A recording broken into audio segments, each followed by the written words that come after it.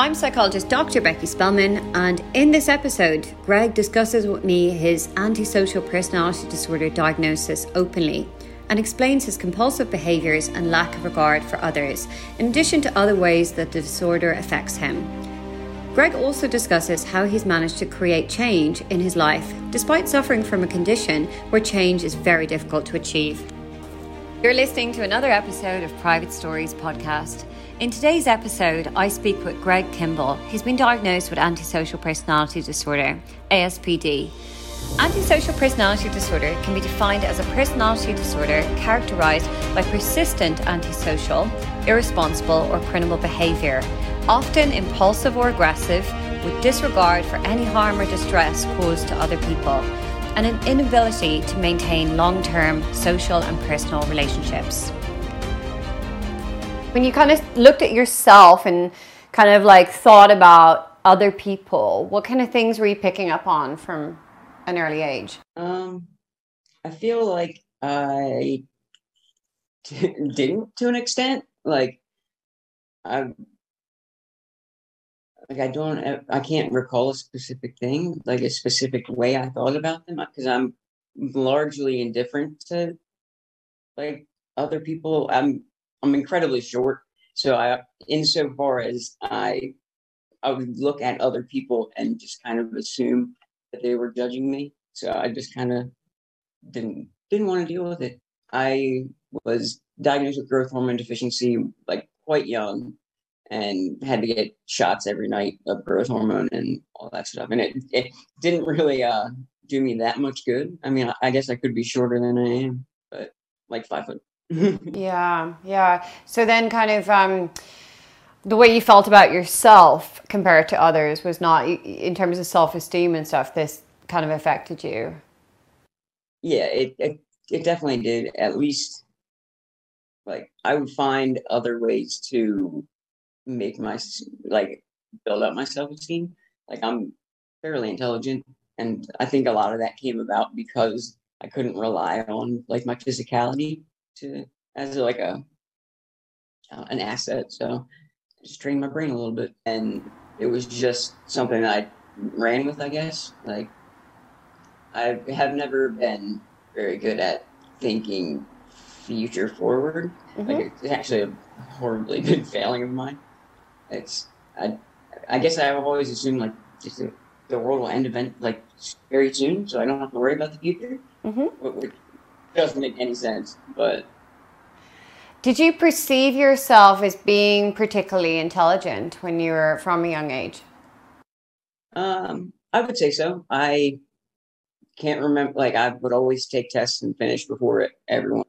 Yeah, that was a great point of pride with me, I guess, when I look back on it, which is like a strange thing. But I tested well. Like, I knew I was smart. I knew that I don't know. I felt like that was one thing I had going for me. And then you've received various different diagnoses through the course of your life. Could you tell me a little bit more about the story of obtaining different diagnoses? So when I found myself in prison, I was diagnosed with antisocial personality disorder. It means something to me, but being as it's a prison diagnosis, it wasn't really that revelatory, I guess. When I got out and finally went and got to a real doctor, they confirmed that diagnosis, and it kind of started me thinking about it a little bit more and like giving it some weight. But I've certainly met people who have been given that diagnosis, particularly if they've like commit crimes, but then it turns out that actually the diagnosis was not so accurate. So it sounds like in your situation, you were kind of not really taking that diagnosis as being accurate. But then some things happen later on that you kind of started to think maybe there's some truth in it. Recently I've definitely been leaning towards being on the autism spectrum. A lot of that rings really true with me and explains a lot of things about me that I didn't know, like were different, I guess, is the way to put it. Like I would always have like these intense physiological reactions to different things, and didn't know why. I would stim a lot. There was just many behaviors that, looking back on, I'm like, oh yeah, probably been helpful. Yeah, sure. So let's deal with one diagnosis at a time. So let's talk about the antisocial personality disorder diagnosis first, and then we'll talk about the autism spectrum disorder one. So the antisocial personality disorder diagnosis, what were the kind of things that were consistent with that? So when you looked at the diagnostic criteria, what parts could you relate to? The lack of regard for other people. That's a big one. It was just, I was never malicious, but I would not shy away from doing things that would hurt people. My drug addiction really kind of heightened my SPD, but I don't think it was the sole factor. It just freed me up to do worse things than I maybe otherwise would. I stole constantly. Like I couldn't enter a store without stealing something. It's just, I don't know. It was a compulsion, more or less. Tell me a little bit about how the drug addiction started in the first place.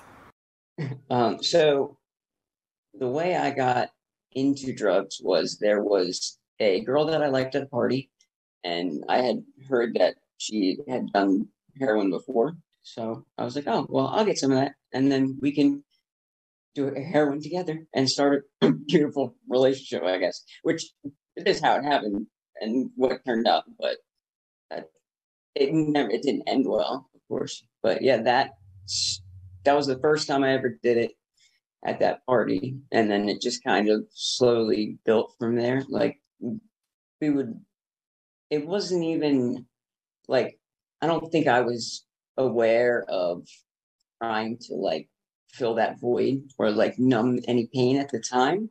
Like it just kind of felt good and was a means to an end. But once the physical dependence really kind of kicked in, it was a different animal. So you kind of mentioned that you sort of have difficulty planning for the future or perhaps seeing consequences. Was that very much the case when you decided to try heroin at that party? Yeah, the consequences never even came into my mind. Had you heard about heroin and had you heard about the consequences? So like, did you know on a logical level that actually heroin has like disastrous consequences for people?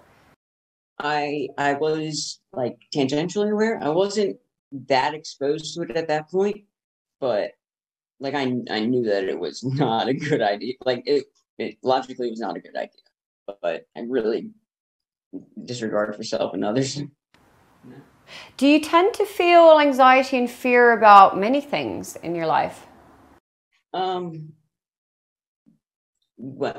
yeah, yes and no. Like when I do feel it, it's incredibly intense and like overwhelming, but it's not about like little things and everyday things. I don't really feel fear about anything like that, which isn't necessarily a good thing, because fear motivates you to do things that need to be done, and I just won't do them. So could you give me an example of what kind of things would lead to anxiety or fear for you? Usually for me, the like public speaking, like speaking in front of a group of people, is always a source of intense anxiety. Anytime I had to do a one-on-one with like someone I viewed as like a superior to me, like a police officer, what have you, an authority figure, that would really, really get me going. Do you care what other people think about you? Um, I care a little bit about what they think about me, but not as I get older, it's not at all. When I was younger, there was a little bit of that, but I was kind of confident in my everything else I had going for me, I guess, that I knew I was good enough, and like I consistently had a girlfriend. The markers that I used to measure success in high school, I was meeting, so I didn't really. I want to look at some of the kind of characteristics of antisocial personality disorder. As you know the criteria very well, but I'll just touch on like some of the manipulation side of things. At points in your life, have you found that you're highly manipulative? There, and it kind of snuck up on me. Like other people would like be like more. It, I guess it probably started in my relationships, like my high school relationships, and it wasn't a conscious thing at first. Like I always knew the right thing to say to somebody to get them to do whatever it was I wanted them to do. And it wasn't until later that I consciously kind of harnessed to that. Um, Did you find that in relationships it was easier to manipulate people than people who were not romantically or intimately involved with you? yeah, I think when the targets of my manipulation tend to be people closer to me, like just because one of my tactics is like a ton of attention. If that worked quite well in like relationships, girlfriend relationships, and I would just kind of love bomb, quote unquote, and Could you tell me a it story would. about love bombing and how what impact that had, how it was sort of effective in you achieving your goal and what happened? Let's see. It led to a bunch of relationships that I didn't really care about at all, and I more or less was just talking to talk and to kind of flex that muscle, I guess. And it ended up in a couple relationships that went nowhere and just were toxic all the way around. It, but I continued to do it, and I didn't I didn't stop that kind of behavior until like a couple years back. Like social media was a problem for me. Like I would message people and then fall into that pattern of behavior and was no. Did you find that certain people responded better and more positively to love bombing than others? I so I think I wouldn't try it unless I like knew that person was receptive to it. Like so I knew that I would feel out a person first, I guess, and then go from there. How would you tell when someone would be receptive to love bombing? What would be the early indicators?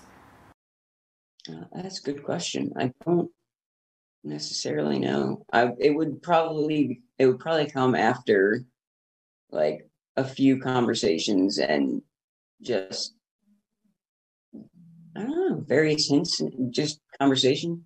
So they're kind of responding a lot to you, perhaps, that you're giving them a little bit of attention and they're latching on to that. And you're seeing that they're very responsive, that they kind of value your attention or need your attention or it means a lot to them. So you're kind of picking up on the way they're responding. Exactly. Yeah, that far better than I could say it. And then you know, okay, that's my target. That's perhaps, I don't really want to say the word victim because that might not be the right word to use, but that's someone I can target.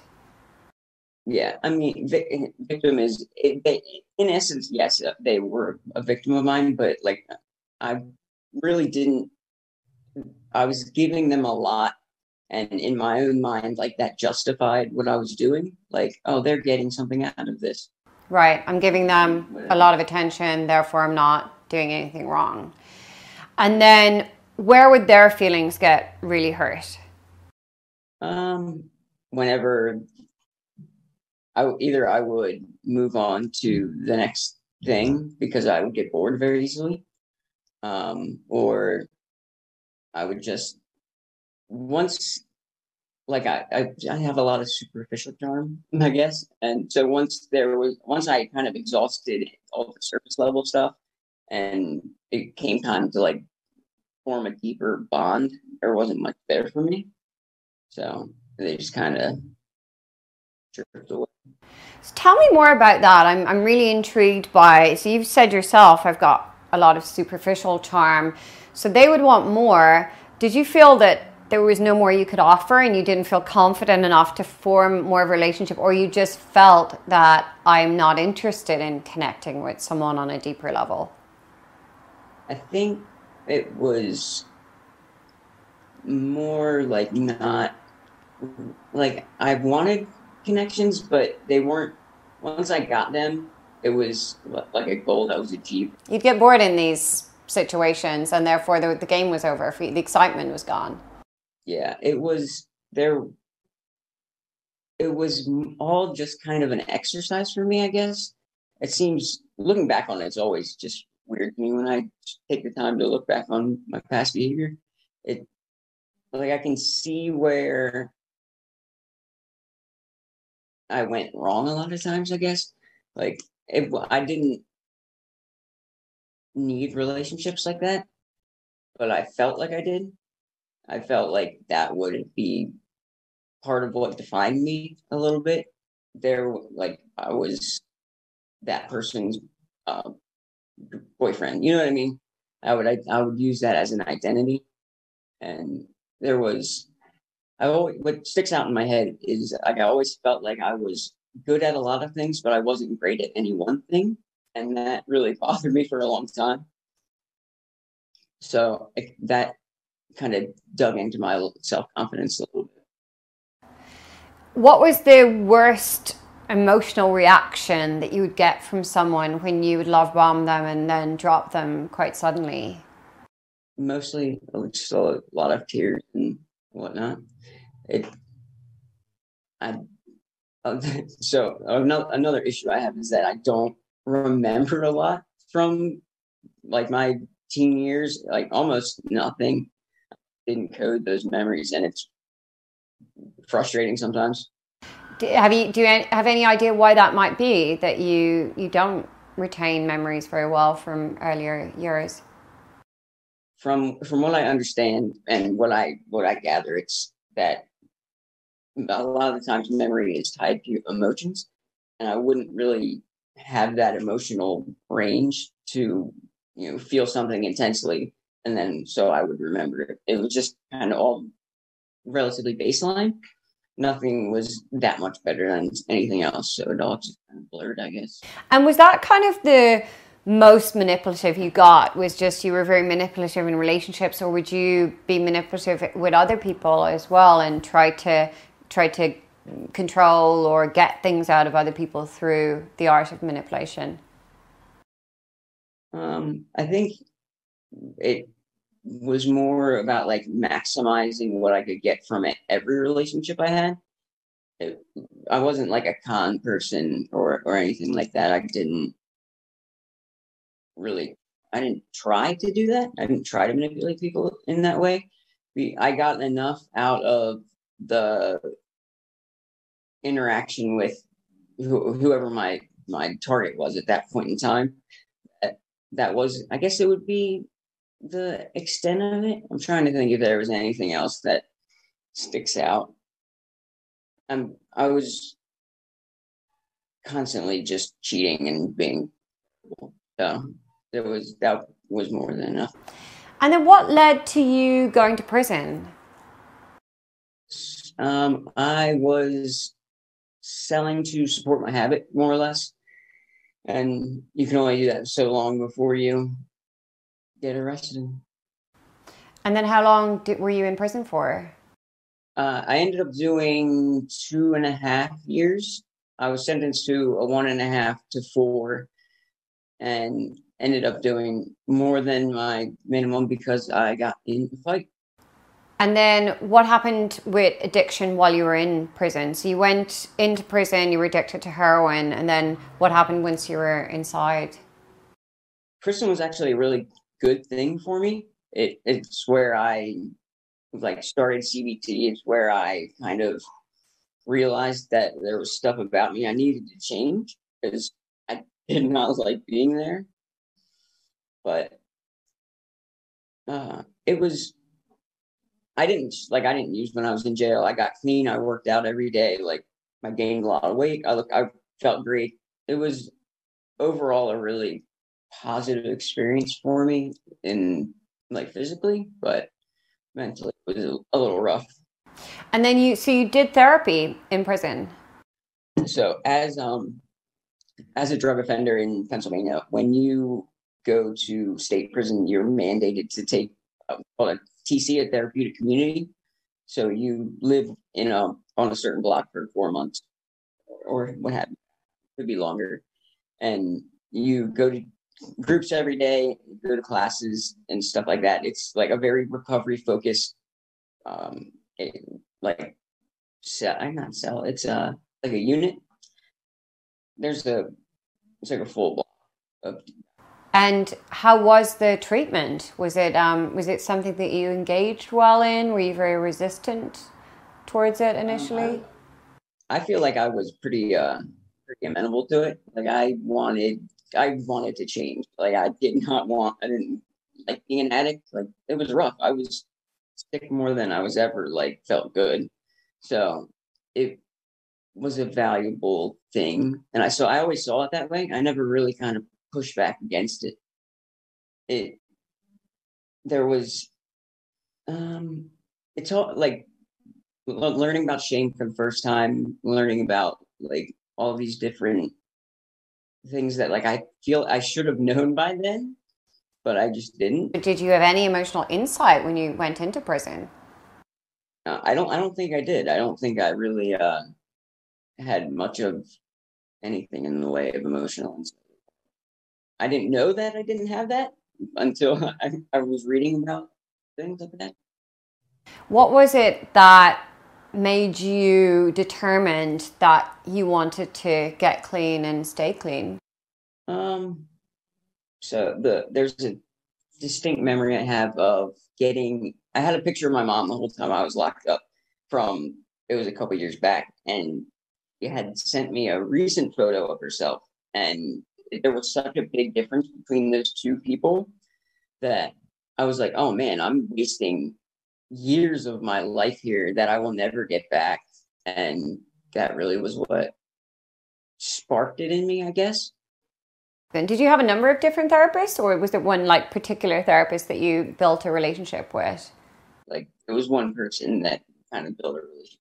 Like I don't necessarily remember them very well, but So then, so was it the kind of imposed detox that you ended up having to do in prison that helped, or was it the kind of intervention side that helped the most? Like, what actually led to you properly getting clean? I would say that it was being mandated to the TC was a good call. So that means that you cannot leave prison until you finish the therapeutic community. Like you have to attend everything, you have to pass it essentially. And I think that was what helped equip me a little bit better to go like get out and live a halfway normal life. So then you got out of prison. Did you stay clean after you got out of prison? I did. I managed to put together a nice little life for myself. Yeah. So then after prison, you'd been assigned this diagnosis in prison that you didn't quite buy or you didn't give too much weight to. But after prison, you started to think, well, maybe that is an accurate diagnosis. What kind of things led you to believe that maybe that diagnosis had some weight after all? So when I was in jail, I had started with like meditation and yoga and stuff like that. And that kind of, and mindfulness, which is really one. It was just paying attention to how I was thinking and what I was thinking and reflecting on my past behaviors that really, I knew that ASPD could explain some of those things that like felt involuntary at the time. So that was kind of what started me on it, like accepting it and believing it. But I don't know, it fit so like I fit in it so well that there was no denying it once I saw it. Right. So antisocial personality disorder, people who have that tend to really like prey on people and manipulate them, and they've got a craft for really kind of pulling strings, and like I feel that they can really, probably because their emotions are so shut off, or they don't care really what people think about them, that they can really gain a lot of power in situations, particularly if people have a high IQ as well. If someone's really smart and they've got antisocial personality disorder, they can do a lot of damage because they don't care about the things that other people care about. So I'm just wondering, and also it's notoriously difficult to try to change. So I'm just wondering about your journey of kind of going, okay, I probably either have this disorder or I have many traits of this disorder, and then actually trying to change some of that. So I think that my being short and like physically unimposing kind of tempered down that like violence and preying instinct, I guess. And I still managed to do plenty of damage in interpersonal relationships and whatnot. There was no lack of that, but it was that's our theory, is that my height was what kind of held me into the version of ASPD that I think I feel like I identify with. And of course there's a spectrum, you know, when people have antisocial personality disorder, there's people who can do, you know, unspeakable amounts of damage, and then there's people who are just lower on the spectrum, like many disorders. So I'm just wondering, when you kind of came to the realization that, yeah, maybe I do meet lots of that criteria, did you feel like you wanted to change? And then what was the change process like for you to try to I guess give up some of the traits that were not so positive? So once I realized it wasn't from any like kind of like moral thing that I wanted to change. It was that these behaviors no longer worked for the situation that I was in, the life that I was living, and I needed to learn new things and learn new ways to kind of live life. And like I'm not that good at it yet. I was still working on it, but I don't know. It's weird. There was no guilt motivating me. There was not really shame. Like I could think about my past like wrongdoings and know that I should feel bad for it, but I just couldn't. Do you feel any remorse for any situations? I get not really, intellectually, not really. It's like I know that my actions had consequences, and I feel sorry for them for that. It's but like I don't think it's a true emotion. Yeah. And then guilt is not really an emotion that you can resonate with. No, not really. That's it. That's why I had part of why I had such an issue with cheating, that I didn't. I just didn't care. I didn't feel guilty about it. I could compartmentalize and shut off whatever I needed to shut off. You mentioned a lot about like relationships and things that you would do to hurt people in relationships, but I'm just trying to think of like the other areas of your life. So if you don't feel guilt and you don't feel remorse, then if you just steal from someone, like if they're not your partner, just a random person, you're not going to feel very bad. So therefore, and also people with antisocial personality disorder are very impulsive. So what was it, those kind of behaviors? Obviously, I know that perhaps with addiction, there was a lot of those behaviors to feed your habit. But if we kind of think outside of the addiction, would you impulsively kind of steal from someone and do those kind of behaviors out of not feeling remorse, not feeling guilt, and not being able to look at consequences?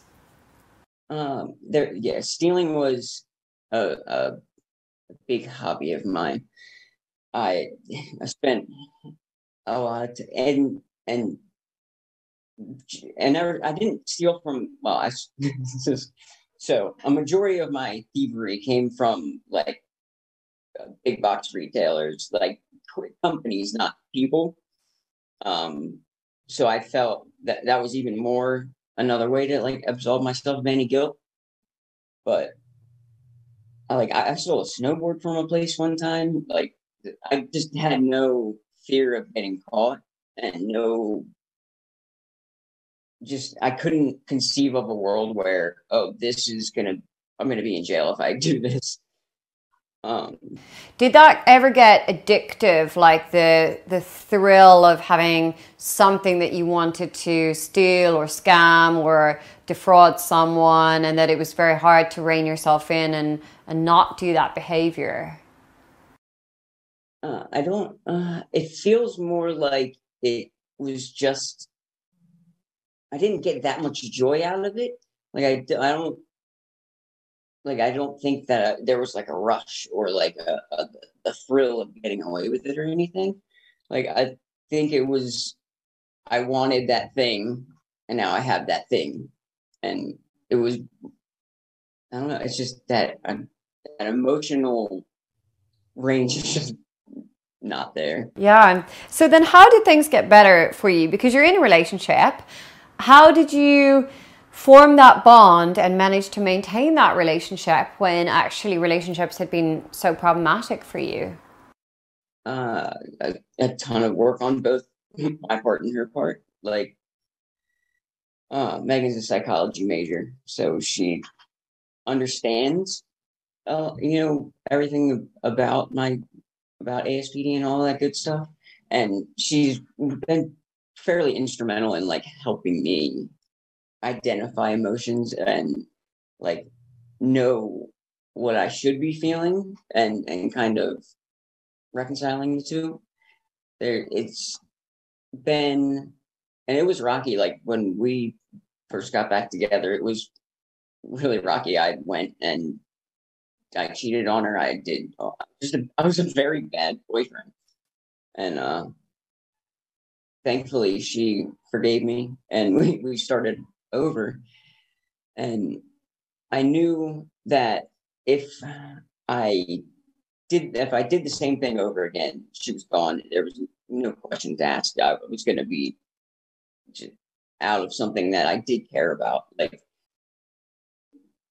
but obviously not. I didn't care enough about her not to cheat on her. But so it was like this strange world where, like, I wanted to like build that relationship, but I kept finding myself doing these things that would jeopardize that relationship. Do you love her? I do love her. Do you feel that your version of love might be different from how other people experience or feel it? Yes, I'm fairly certain that it's would be different than other people would it, but not that it's necessarily like inferior to like that emotional love. Like it's almost because it's a choice, it's more powerful, I guess, because it's not just like this thing that happens. It's a thing that you have to put effort into and like work on. I don't know. I like that more. How would you describe the way that you feel love compared to what you might have heard other people describe?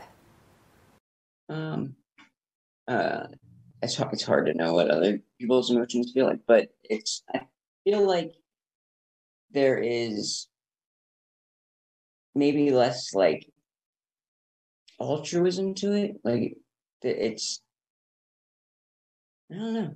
Just I'm bad with the words for my emotions. So is it like the relationship benefits you and therefore you choose to be in the relationship, so therefore you're choosing to love that person rather than it being perhaps just a feeling? I think it started that way, and it eventually morphed into something a little bit more genuine. Like the once we once the cheating stopped and all that stopped, it was then onto figuring out what love was for me. And I don't know. What about an ongoing journey. The fear of loss. So if you lost that relationship, how would you, I know you've just said emotions are not your thing, but what would your experience be if you lost that relationship? So if I lost this relationship, I would be sad. Like, I know I would be deeply unhappy. Now, if that's just about not, I get like a rejection of me. I don't know. It's I don't know what normal people feel when they lose their relationships. Is there a kind of a self-centered surrounding to the loss? Yes, yeah, it would definitely be yeah. So And you mentioned that Megan really helped give you insight, and with her understanding and her background in psychology, that she helped you see some things. Was it difficult initially for you to respect her and listen to what she was trying to say and what she was trying to communicate with you? not really. Like, I've always taken, like, as valuable. Like, I like learning is one of my favorite things. So for her, like, she was able to teach me, and I've always, and like I said, I love learning. So it was easy for me to kind of listen to her. So respect is not an issue for you, that you can respect someone. I mean, if you can respect someone and then do terrible things to them too, like, that's not respect. So it's like strange. It's a weird, like, it's almost like I can exist on two different emotional levels, I guess. I don't know. So you say that you used to do terrible things. Do you slip up, and do you find yourself doing things that end up causing a lot of problems in the relationship, and you still kind of struggle to do the right thing? So this is the longest I've ever gone, like, being faithful to a partner, and it is easy now. Like, it was, I guess I'm not really tempted to slip. I'm not, I don't find myself doing any of those things that I used to do. Great. The, like, the holdovers from that terrible me is like the not looking forward, like, not doing the simple things around the house, like not cleaning up, not doing dishes, being incredibly disorganized. Like, all that stuff is kind of the things that are still going on. You know what I mean?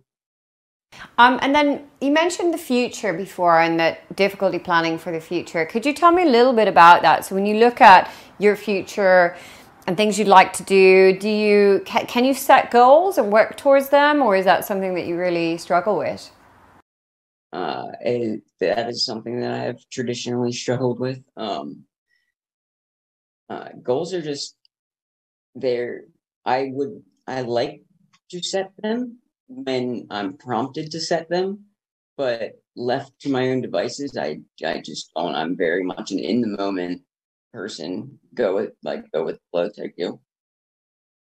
Now, you also received another diagnosis of autism spectrum disorder at some point in your life. Could you tell me about receiving that diagnosis and then what you think of that?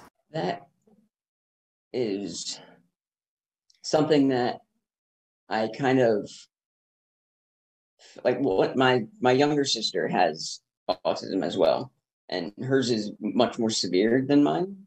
And so I didn't think that, because the idea of autistic didn't match what I like, the archetype of it. So I didn't really think about it until like a year or so ago, when I don't even remember why I started, like, reading about it, or kind of starting to identify with it. But once I started to, I was like, oh man, that explains a lot of things too. it was, it's we like, I don't know. There's a lot of awkwardness to me that I just like. I'm not self conscious of it. Like, if that makes any sense. There's, oh, I don't As in, people perceive you as awkward, or you feel awkward within yourself? um, a little bit of column A, a little bit of column B.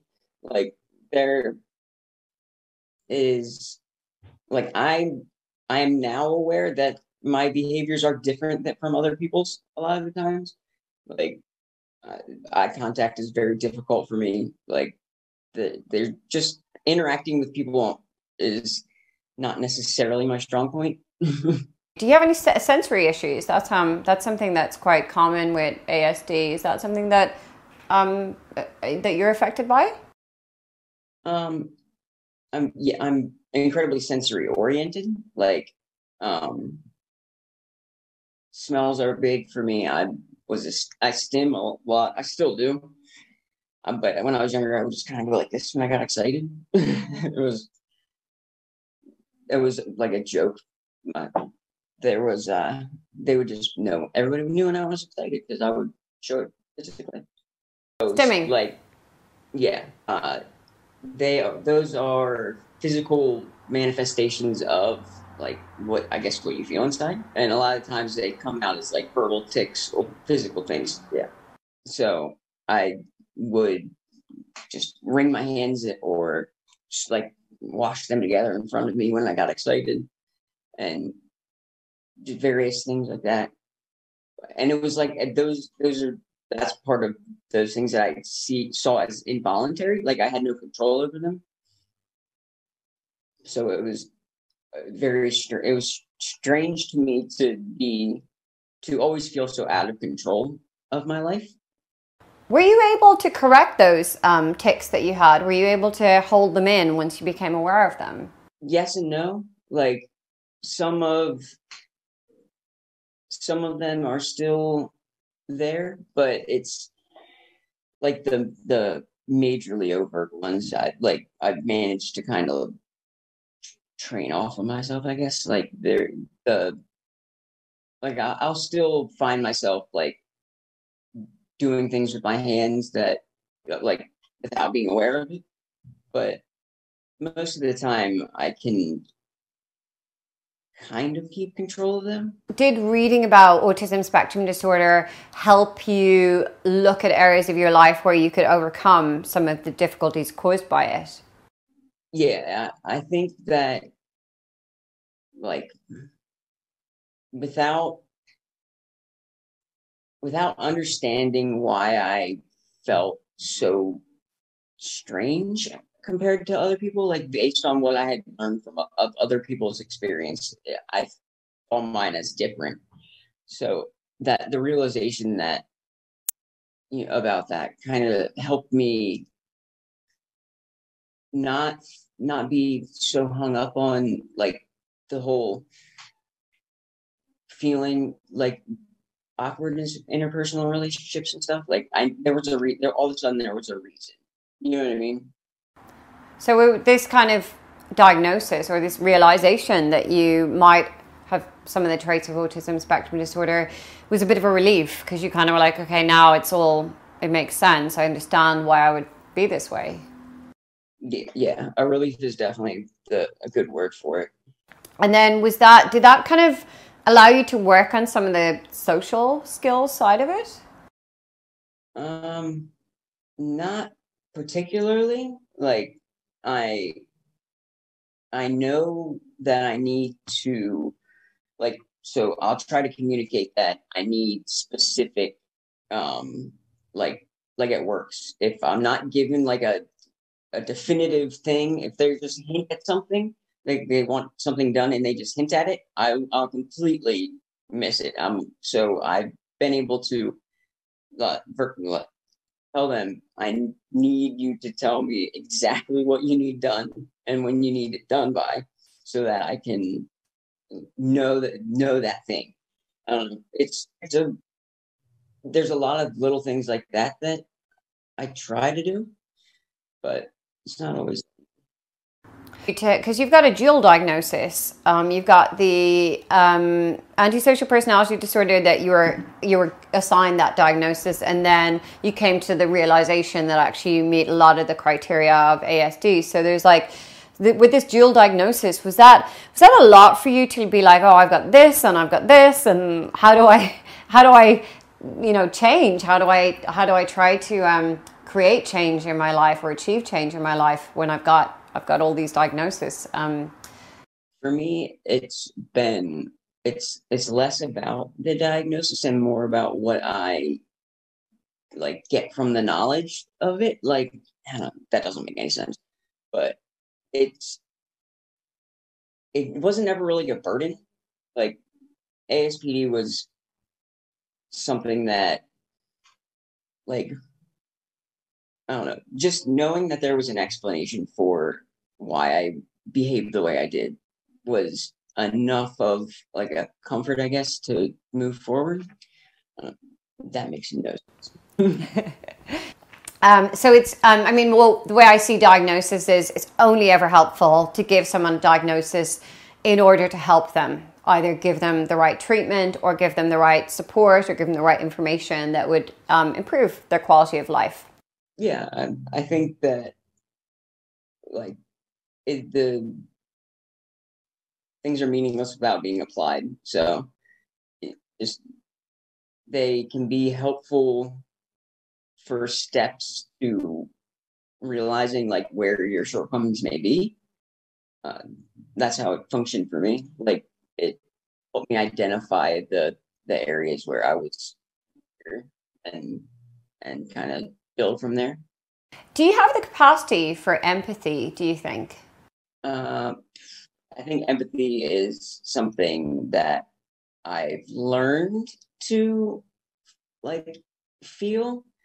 It does not come naturally to me, but I have spent a lot of time like kind of reflecting on empathy and on like other people's journeys and whatnot, and it's become like a cognitive empathy that I can feel.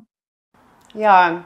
People who've got like high empathy or good empathy do very well in therapeutic relationships. So they do very well in therapy.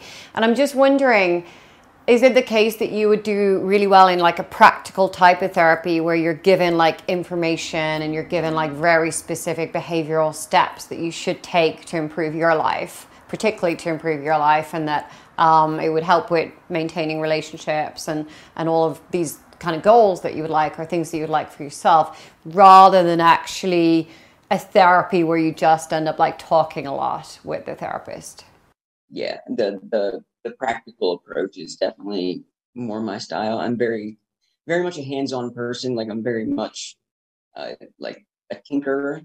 So to have like a detailed kind of layout of what needs to be done, or areas that need addressed, that helps a lot. If someone is watching this video and they've been assigned the diagnosis antisocial personality disorder, or they believe they have this diagnosis, you've clearly taken steps in your life to change. What advice would you give someone who's struggling with that diagnosis and they would like a better life for themselves? It was not ever really easy to change, and it's still not like the easiest thing, but it's of course worth it. Like, but if you're struggling with it, it's maybe realize that it's not the label is not that bad. I don't know what there's a lot of resistance just in being labeled with something, and I really do believe that it's not the label, but it's what that allows you to like kind of unlock within yourself. So it can be a pathway to a better life. Yeah.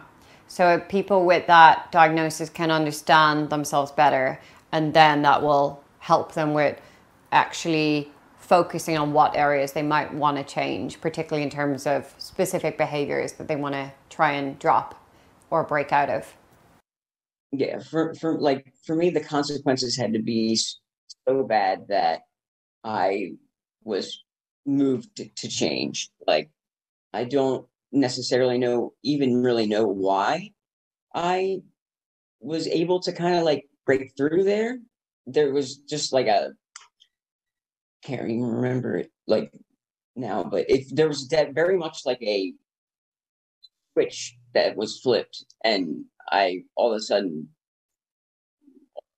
it was very much like a big shift in my thinking, and I wish I knew what did it, but I was a criminal for all intents and purposes. Like I drove recklessly. Like I really had no regard for other people and for myself. So yeah, and it now I don't know what it is, but like I don't speed anymore. I don't. It's like this weird shift to I don't know respond like reasonable behaviors me better. I guess now it's hard to. Do you have a lot more regard for yourself now? Because you didn't care about others and you didn't care about yourself. But now do you feel that you care more about yourself? Um, I think that's probably an area in which I'm a little bit weaker, like than other that I've worked on. Uh, I do have more regard for myself, but it's not like it's probably not what a normal person feels.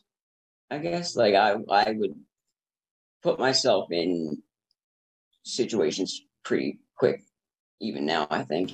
Yeah. Do you still have that impulsive streak to you?